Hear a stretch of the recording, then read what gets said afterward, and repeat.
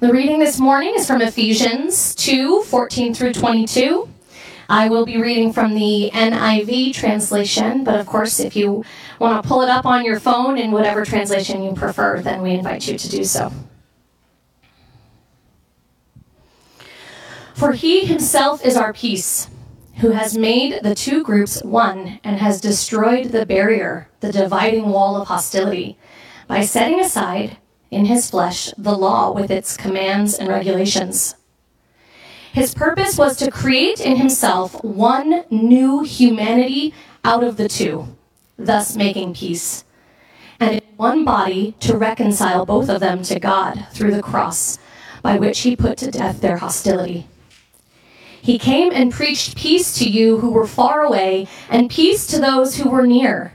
For through him we both have access to the Father by one Spirit. Consequently, you are no longer foreigners and strangers, but fellow citizens with God's people, and also members of his household, built on the foundation of the apostles and prophets, with Christ Jesus himself as the chief cornerstone. In him, the whole building is joined together and rises to become a holy temple in the Lord.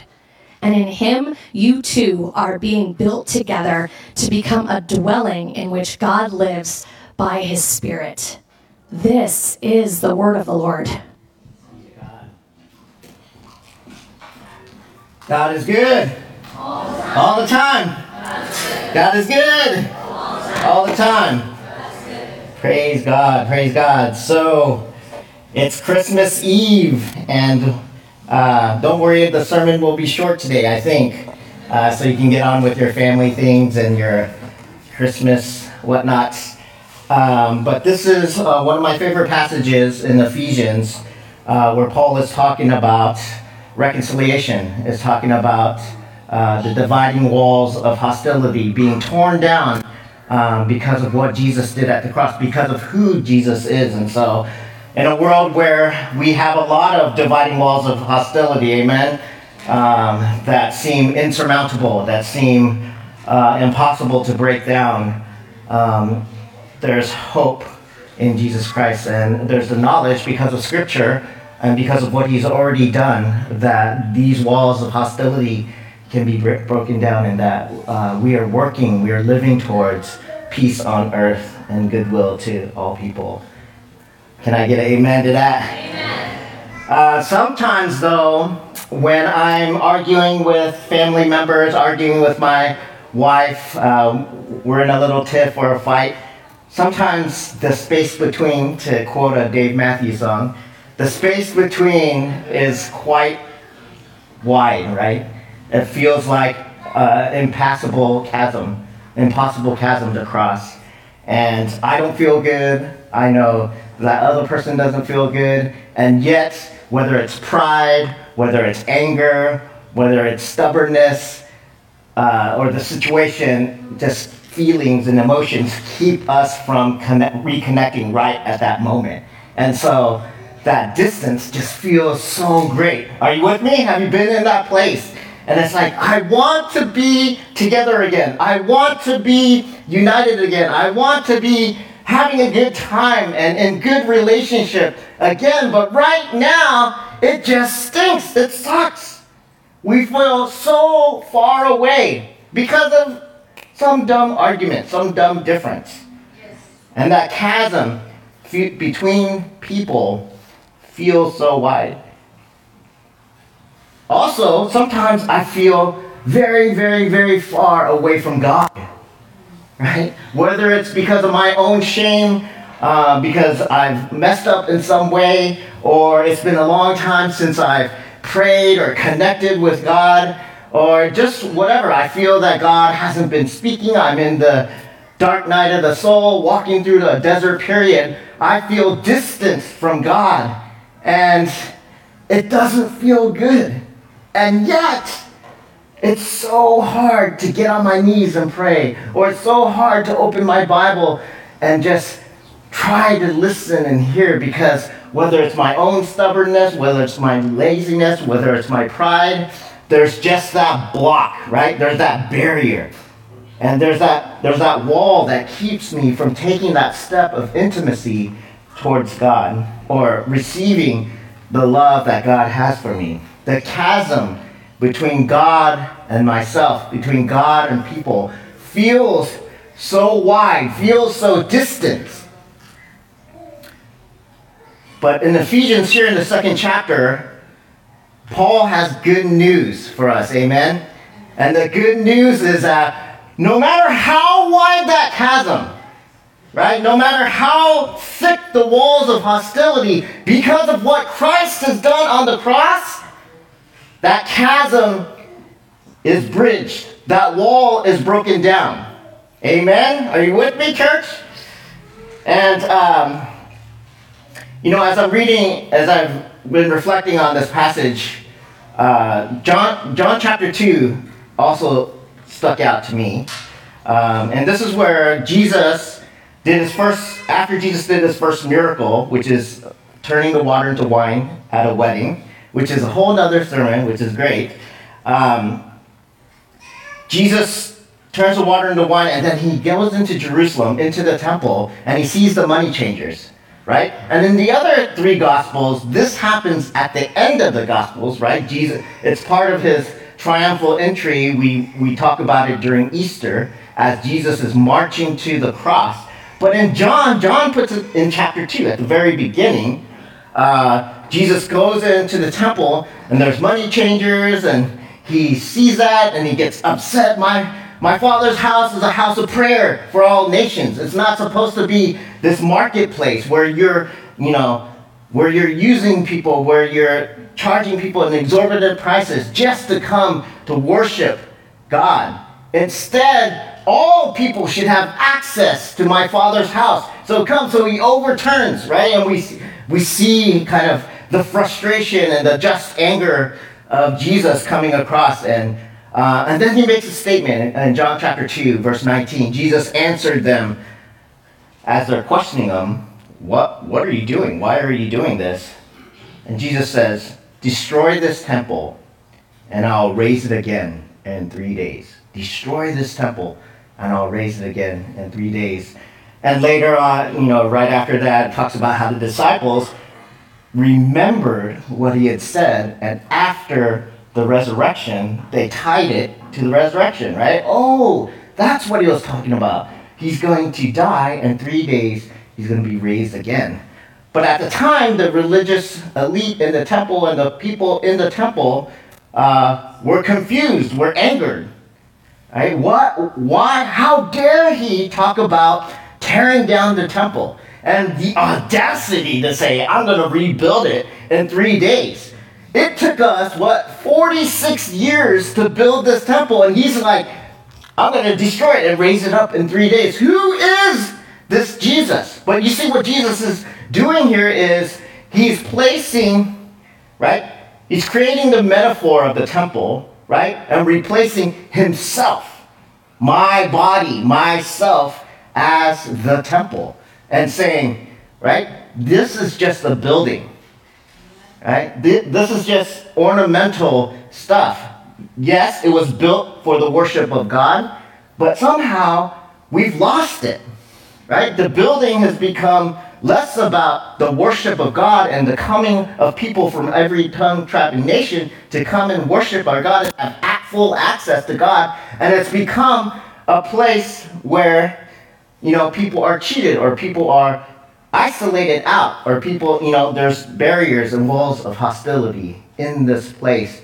And so, Jesus is saying, no, I've come to be the new place of worship, the new way in which all people can access our Heavenly Father. So Jesus essentially replaces himself in the metaphor of temple. And we kind of understand this if you grew up in the church, if you read your Bible. That metaphor extends from the temple to the church, right? We talk about the body. We are the body of Christ. Christ's body is the church, and we are the parts. And Paul himself, in the first chapter of Ephesians, talks about how the church is the body of Christ, right? In chapter 1, verse 22, and God placed all things under Christ's feet and appointed Christ to be head over everything for the church, which is his body, the fullness of him who fills everything in every way, right? Christ is, we are the church. We are part of his body as the church. And Christ is the head and has all authority over this church. And so in Christ, and with Christ's own words and everything afterwards, we know that the church is more than the building, more than the materials that made the building, more than the rituals or the ceremonies that are in the building. But the church is Christ himself, right? There's something that happens in Christ where we are connected with him, connected with one another, connected with God. Are you with me, church? You are the body of Christ, and Christ is the head of this body. And that makes a huge difference. And this is Paul's point. Something, right? Something amazing has happened at the cross. Something amazing and has happened that has changed the world. Everything will change. Everything will change, has changed, and will continue to be different, right? When our traditions, our houses of worship, our religion get in the way of giving people access to God's love, God doesn't like it, right? That's no bueno. Christ came to destroy and burst the wineskins to himself be the holy temple. Christ has now created a new community in him. He is the body, and we are the parts. We are being built up as a temple. So let's turn to Ephesians here. So we're in Ephesians 2, but in Ephesians 2, 1 through 10, Paul kind of sets up the vertical relationship between humanity and God. In verse 1, you were once dead because the things you did wrong and your offenses against God. And then he goes on to write, but God, rich in his mercy, brought us to life with Christ while we were dead in our sin. He did this because of the great love that he has for us. We are saved by God's grace, right? That great chasm, because of sin, because of our enmity, because of our turning away and isolating ourselves away from God, that chasm, that impossible chasm, the space between us and God has been eliminated, right? We've been brought near to God because of what Christ has done at the cross. What was irreconcilable has become reconciled. And that's a message of hope. That's a message of, that's the good news. That's basically the good news message. So we have the vertical, kind of the healing of the vertical relationship between God and humanity.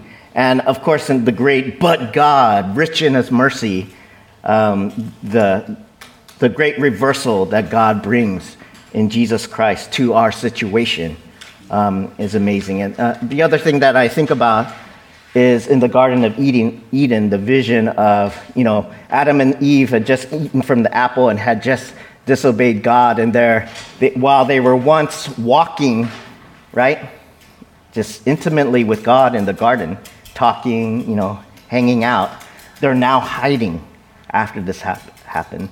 And that deep shame, when we feel ashamed, when we feel that chasm between us and God, or us and community, or us and our family, or us and our relationships, that shame compels us to hide, right? Because that shame is the isolation itself, right? Being apart from the group, being not welcome into the circle, or feeling not welcome is what shame is. And everything in us, right, is meant to be in communion with one another, in communion and relationship with God. And so when we're separated, we feel that shame, and that's why Adam and Eve are hiding, right? And so what God has done in Christ is to break down, right, from heaven, he stretched down his arm and said, come over here, right? Plastic man, come over here. Don't be ashamed. Don't hide. I want to be with you. I love you, right? And Paul is saying Christ has made this possible. Christ's work on the cross has made this possible. And nothing that we do, right? Nothing that people do can change this character of God. Amen? Right? It's God did it. God broke that chasm or bridged that chasm between us. We can't swim there, right? We can't run as hard as we can to get to God. We can't do that. It's God himself in his great mercy, Paul says, brought us to life. We can't bring ourselves to life, right? God brought us to life through life in Jesus Christ. Amen? So we're going to church right now. We're going to getting a theology lesson. So then in Ephesians, the second part of chapter 2, Ephesians 2, 11 through 22, Paul begins to address the horizontal relationship between the people of Israel and the Gentiles in the church in Ephesus. Because Christ is risen, he has broken down the barriers and brought unity between two groups worshiping the same God. And if you I know we didn't read from verses 11, but in verses 11 through 14, he talks about how you, the Gentiles, who were uncircumcised, he talks about circumcision, and Paul is basically kind of extending the metaphor, right? In the Bible, biblically, in the Old Testament, the people of God, males were circumcised in order to say, it was a ritual to say, we are part of the people of God. And so now Paul is saying, hey, it's not about the actual physical act of circumcision that makes you close to God, right? That's a metaphor. One, because that doesn't happen to women, right? And two, the whole point is it's your heart, right? And you'll see in other parts of Paul, the circumcision of the heart. He talks about the circumcision of the heart. It represents, right, less about what you're doing to your physical body, but more about what's going on in your heart. You're saying, I am part of God's people. I am with God. I'm part of the covenants of old, right? The ancient covenants. I'm part of that. And Paul in Ephesians 2 here is saying, you who were once far away, who were once not a part of, right, the state of Israel, right? We're not citizens, we're foreigners and aliens, are now brought near, right? You have access. You are a part of God's people, which was the intent in the first place, right? We do know that God established that system, if you will. Beginning in the Old Testament, we do have God's people set apart, right? This is the people of Israel. Hebrew people are set apart, and the other nations are Gentiles. But God never intended that to be, we're set apart, we're the chosen people, so, right? We're God's gift, right? And it's just salvation is just for us. Faith is just for us. And because that person doesn't know how to do this, or eats the wrong things, or does that is not circumcised, then they're not of God. But even in the Old Testament, God makes provisions for outsiders, for Gentiles, to come into the people of God. And in the covenant with Abraham, Moses, it's always, right, for the blessing of all nations. God's intent is always to expand the table, to expand the family, to expand his household, not to exclude. And so whenever Jesus talks about, destroying the temple, right, or breaking down things, he's talking about not destroying the law, as in the Sermon on the Mount, Jesus says, I didn't come to destroy the law, to abolish the law. I came to fulfill it, right? To become the fulfillment, or to completely fill up the intent of the law. Are you with me, church? And so if the law has missed its point, the point being that all people, all nations will be blessed and all people will have full access to the great Father above who made and created all of us, all peoples. If that intent is broken, then we need to, right? We need to break down everything, right? The point of building up the temple and the church and the building is not to create more walls of hostilities, right? More separation with other people, but to open up worship of God. Are you with me, church? I'm getting there. So in our passage, one thing to make note of is that there are 6 words in between verses 19 through 22 that share the Greek word oikos. No, not a high protein, low sugar yogurt. But it's the same word, right? Oikos, the root oikos means household. And so there are 6 different words in different forms. So you can guess, right? You are no longer foreigners, aliens, but fellow citizens with God peoples and also members of his household, in verse 19, built on the foundation. There's this kind of household, housing, building metaphor with Christ himself as the chief cornerstone. In him, the whole building is being joined together and rises to become a holy temple in the Lord. And in him, you too are being built together to become a dwelling in God, in which God lives by his Spirit. So oikos is one of the kind of main roots that what Paul is saying is hinging off of, this notion of household and building.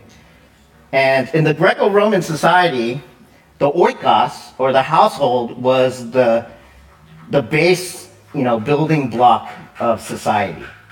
So later on, we've talked about the New Testament household codes, right? Where Paul talks about, wives, submit to your husbands, husbands, submit to your wives, children, obey your parents, right? All these household codes.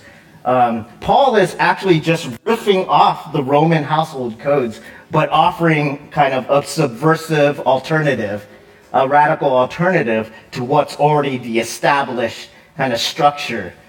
And the established structure is the oikos, the household, where everything is kind of hierarchical. Everything is under the father, who is the head of the household, and then wife and children and servants, and so forth.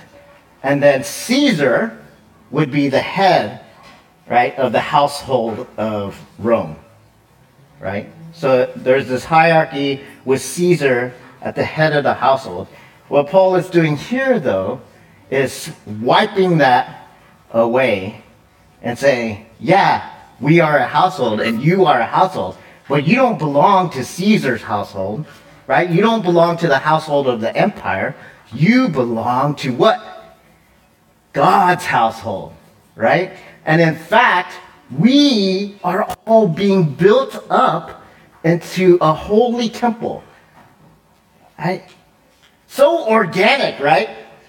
And, we've heard the church is not a building, right? We've left the church has left the building, right?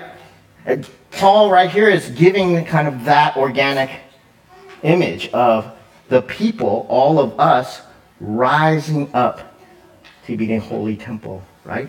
But there's more than this, because there's ethnos involved, right? This enmity, this hostility is not just, X people and Y people aren't getting along, so, now get along and we'll be one church. It's, right? It's Israelites and Gentiles, right? If you read in Acts, right, the church of Ephesus becomes a church through Paul's ministry, and Paul, the Holy Spirit comes on the church, the people at the church of Ephesus, and all of a sudden they're worshiping God and praising God and receiving the gospel. And they're in Acts, they're trying to figure out how then do these Gentiles who are following Jesus get along with, right, the established Jewish Christians, right? And they're talking, and Paul's talking with the people in Jerusalem like, hey, these people are coming in left and right, but, they're a little different. Like, what do we do? Do men get circumcised? Do they have to stop eating pork? Like, what do we do? Like, it doesn't fit, right? Because, the church is beginning to tear down all of the walls and the traditions and the forms that were culturally bounded, right? Tied to ethnicity, but not, right? They're ordinances, they're kind of rules, but they're not commands, right? They're not laws. And so they're trying to negotiate these cultural chasms, right? These hostilities. And there is enmity, right? There's real enmity and hatred, right? But Paul is saying in Christ, that's no longer there, right? The walls of hostility is broken. Just as I broke the temple, right? And rose it again, so too did I break the walls of hostility. And there's more. There's more, right? Because when we think about unity or reconciliation, oftentimes it's about two groups or more than two groups, one standing there, one standing here. And this group is like, yeah, let's get along. So come over here, right? And this group is like, yeah, let's get along. So you come over here, right? No, you wear a red bandana. No, you wear a blue bandana. Right? You wave a red flag with what's the red elephant? Right? And you go donkey, right? No, come to the donkeys. Right? Whatever it is, there's polarization, and like that chasm continues because we continue to, whatever group you're in, you continue to hold on to the things that identify you as that group, even when those things are meaningless. They're not God. They're not Jesus, right? There's something else. It's nation, right? Or what culture, or how you dress, or social class, or race. We hold on to those things, but we define those things as righteous or religious, right? And say, this is the way, I'm talking about the church now, this is the way we worship. But even beyond the church, this is the way we vote. This is the way that we look at this situation in the world. This is the way that we look at immigration. This is the way we look at this or this. And so that chasm is impossible. It feels impossible. Not just in the U.S., right? We know what's going on in the world. Impossible generations, right? Of tension and conflict and war. And it's a chasm, right? That seems impossible to cross, right? Can there even just be a pause, right? A ceasefire, right? For the sake of the children, for the sake of those who are suffering, right? It's almost as if we prefer to have that space between, prefer to be in that.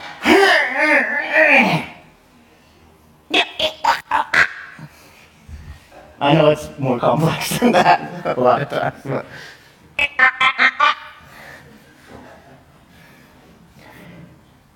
Without Jesus, it is impossible. Without Jesus, true peace is impossible. Because Paul says, he himself, just as Christ is the church, right? His full body, Christ himself, his body, what he's done, the character of Christ, is the empowerment, is the essence, is the everything. Christ himself is our peace, right? But for Christ and for Christians, peace isn't just harmony or just getting along and being happy with each other. Or this person makes some concessions and we're happy, right? What did peace look like for Jesus? We saw it in John chapter 2, right? I will tear this temple down and in 3 days raise it up. We can't just say peace comes without any sacrifice or without any death or without any crumbling of what we hold on to, right? Jesus understood that peace isn't happening and people aren't getting fed. And that is so important, that we need to crush the system that's preventing the people from being fed before peace and reconciliation can happen. Are you with me, church? That's what we're talking about. And until we recognize what's really going on and begin to be a part of the smashing of the no good in order for the good to happen, then we're not doing the work of the church in the world. Amen? We have to have eyes to see, prophetic eyes, to see truth, and to see pain where there's pain, injustice where there's injustice, and see how one group of people are hurting another group. And the church can't just be, right? We're not just about, oh, we're the nice people. And I know because I'm a nice guy, right? Janice complains all the time. She's like, don't answer the door when there's a solicitor. Or don't answer the phone because pretty soon I'm going to be paying the person, right? It's like, eventually, my leaders in the church know too, right? Like, don't give away money. Don't listen to people telling their story because I'm going to give away all of the church's resources and all the money away for every sob story out there. You know, I like to be liked. I want harmony. I want to care about people. You know? But because there's evil in the world and because there's pain in the world, right?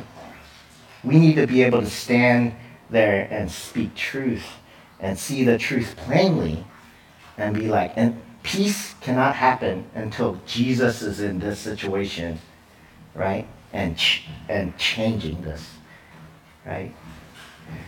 And so Jesus is tearing down the temple, and we are being called to, in Ephesians, it's the Jews and the Gentiles rising up together into a new humanity. That's the words, right? Into a new holy temple, right? It's not our temple, so you come here, and once you're here, you're welcome here.